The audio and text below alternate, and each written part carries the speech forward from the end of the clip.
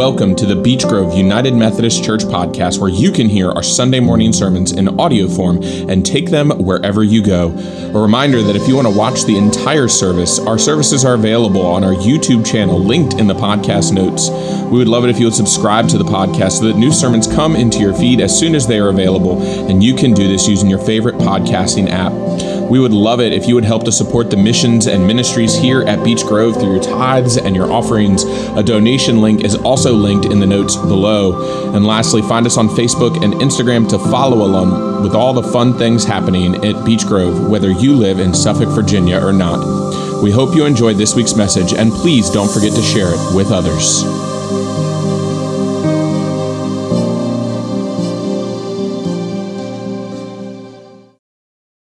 Today's reading is from the Old Testament, from Habakkuk, prophet, evidently at the time.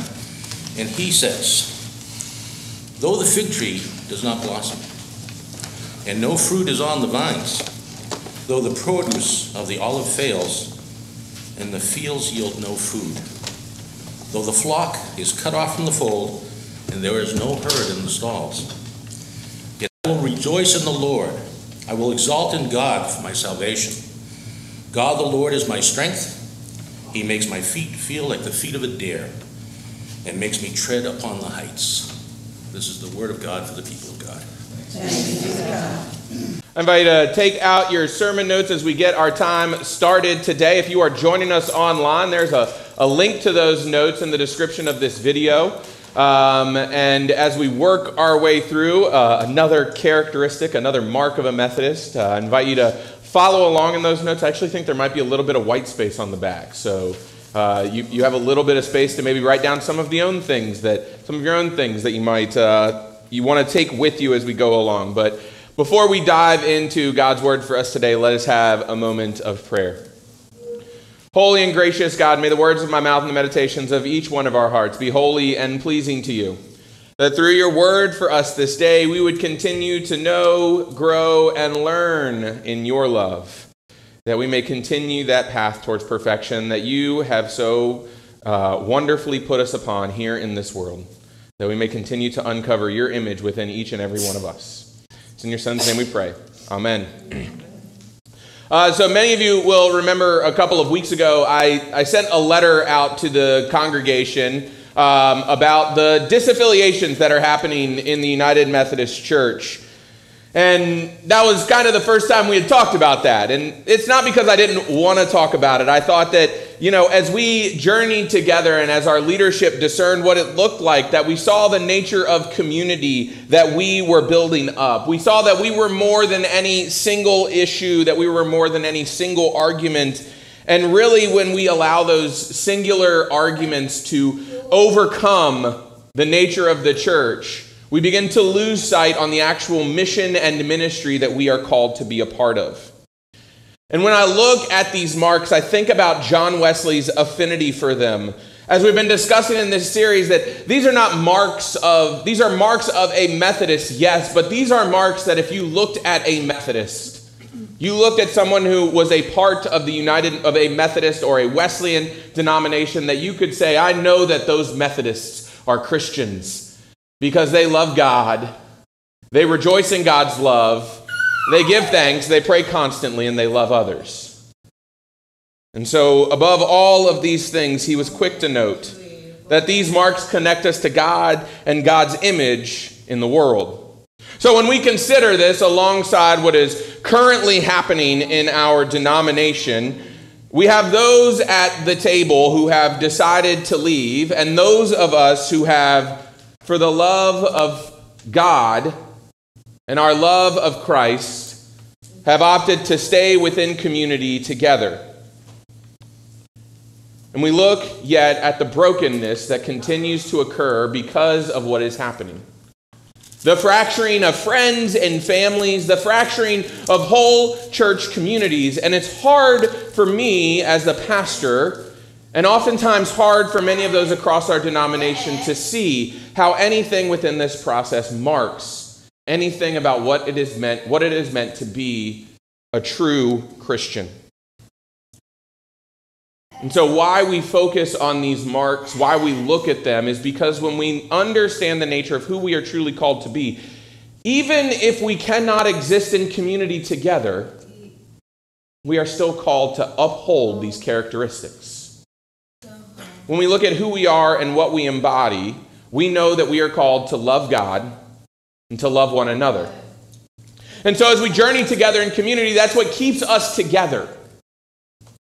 And as we journey together as a community with differences, in times of pain and heartache, it is the love of God that unites us together. And it is what makes it that nature and way in which we are called to live into and embody this third mark of give thanks. Because many of us can get so pessimistic about what is happening around us that we forget the good of God that is happening around us. We forget the good that God is often doing in our communities, and we often forsake it for the one moment where we think everything is falling apart and crumbling. And therefore, we forget to give thanks to God for what is right in front of us. The people in these pews, the people whom we help, the children that we welcome into our midst. This week we consider, as an extension of this understanding of finding the joy in God, of also finding the means and manners to give thanks. Wesley writes, "Those who have this hope, thus full of immortality, in everything give thanks." Now that quote may sound a little bit familiar. It's because John Wesley, like many good preachers, often pulls his understanding from Scripture.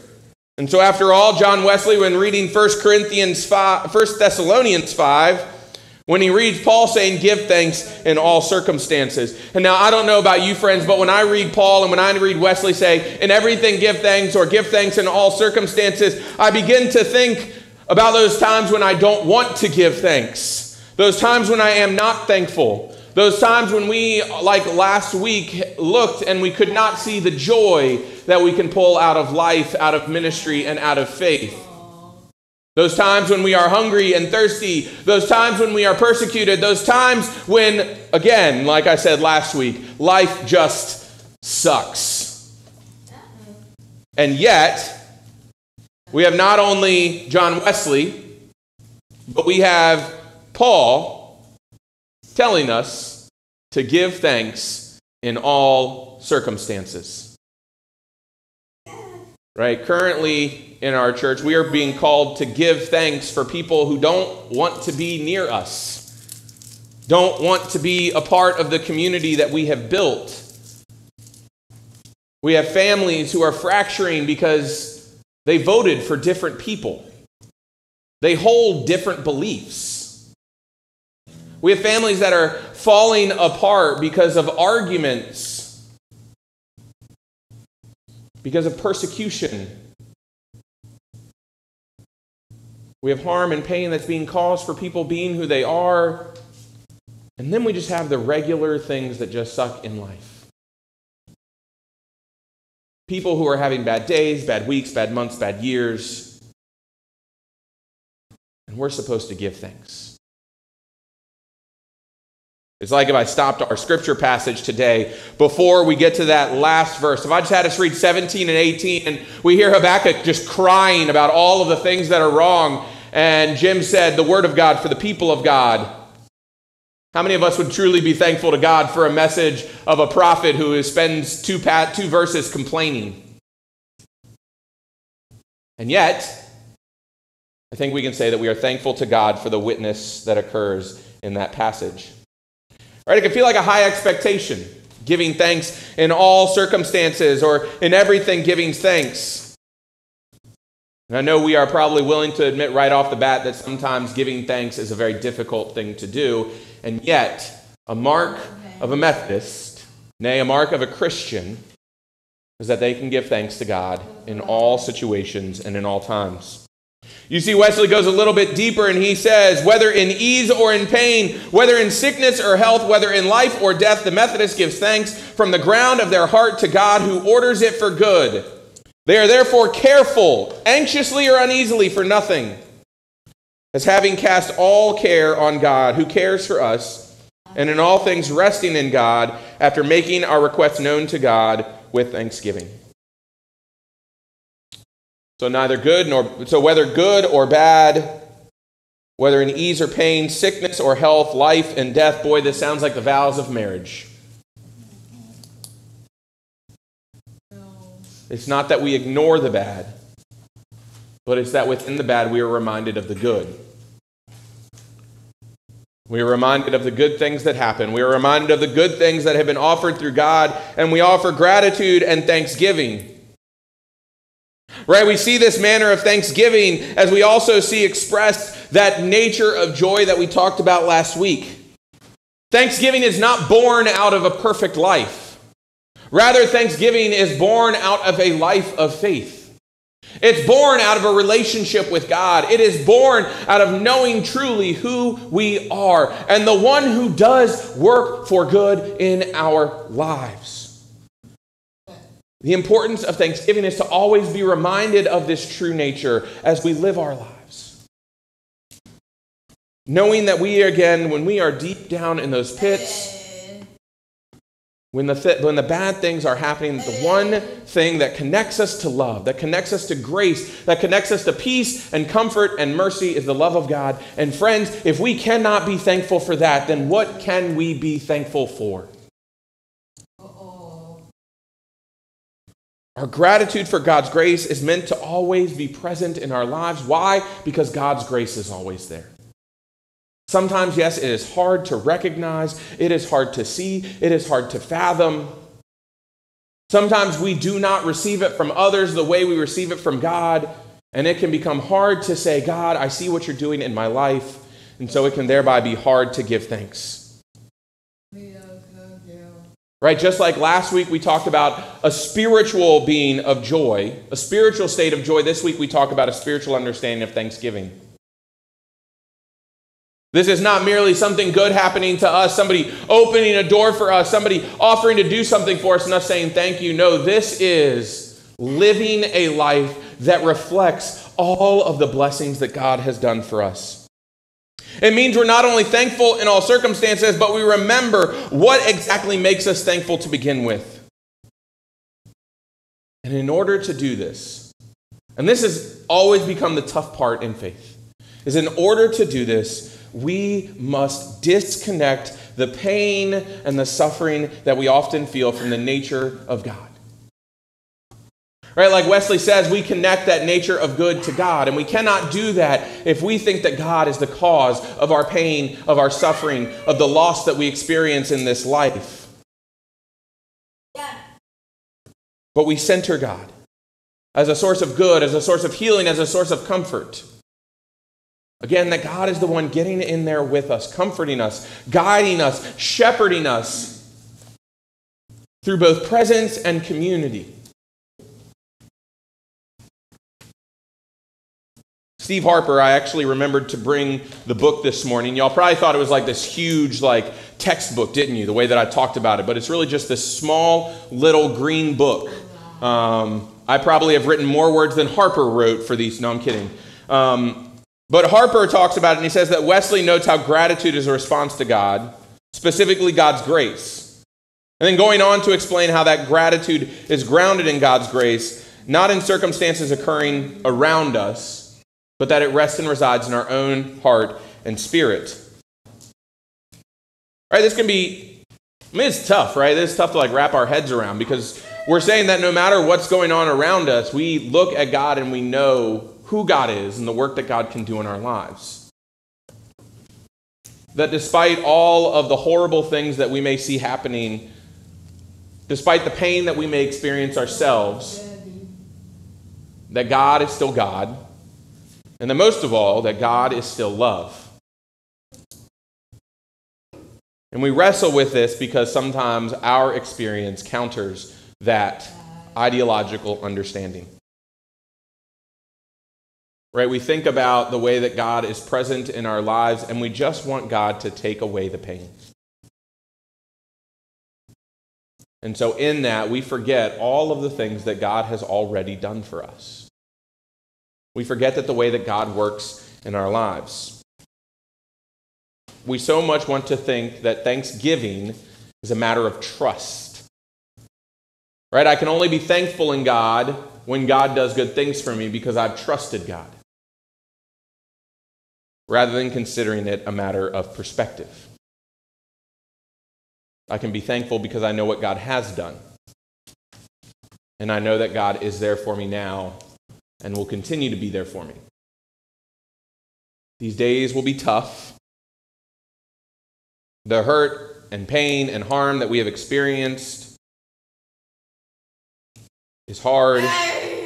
And yet if we can rest in the assurance that God is always there, then friends, I think we always have thanksgiving to give.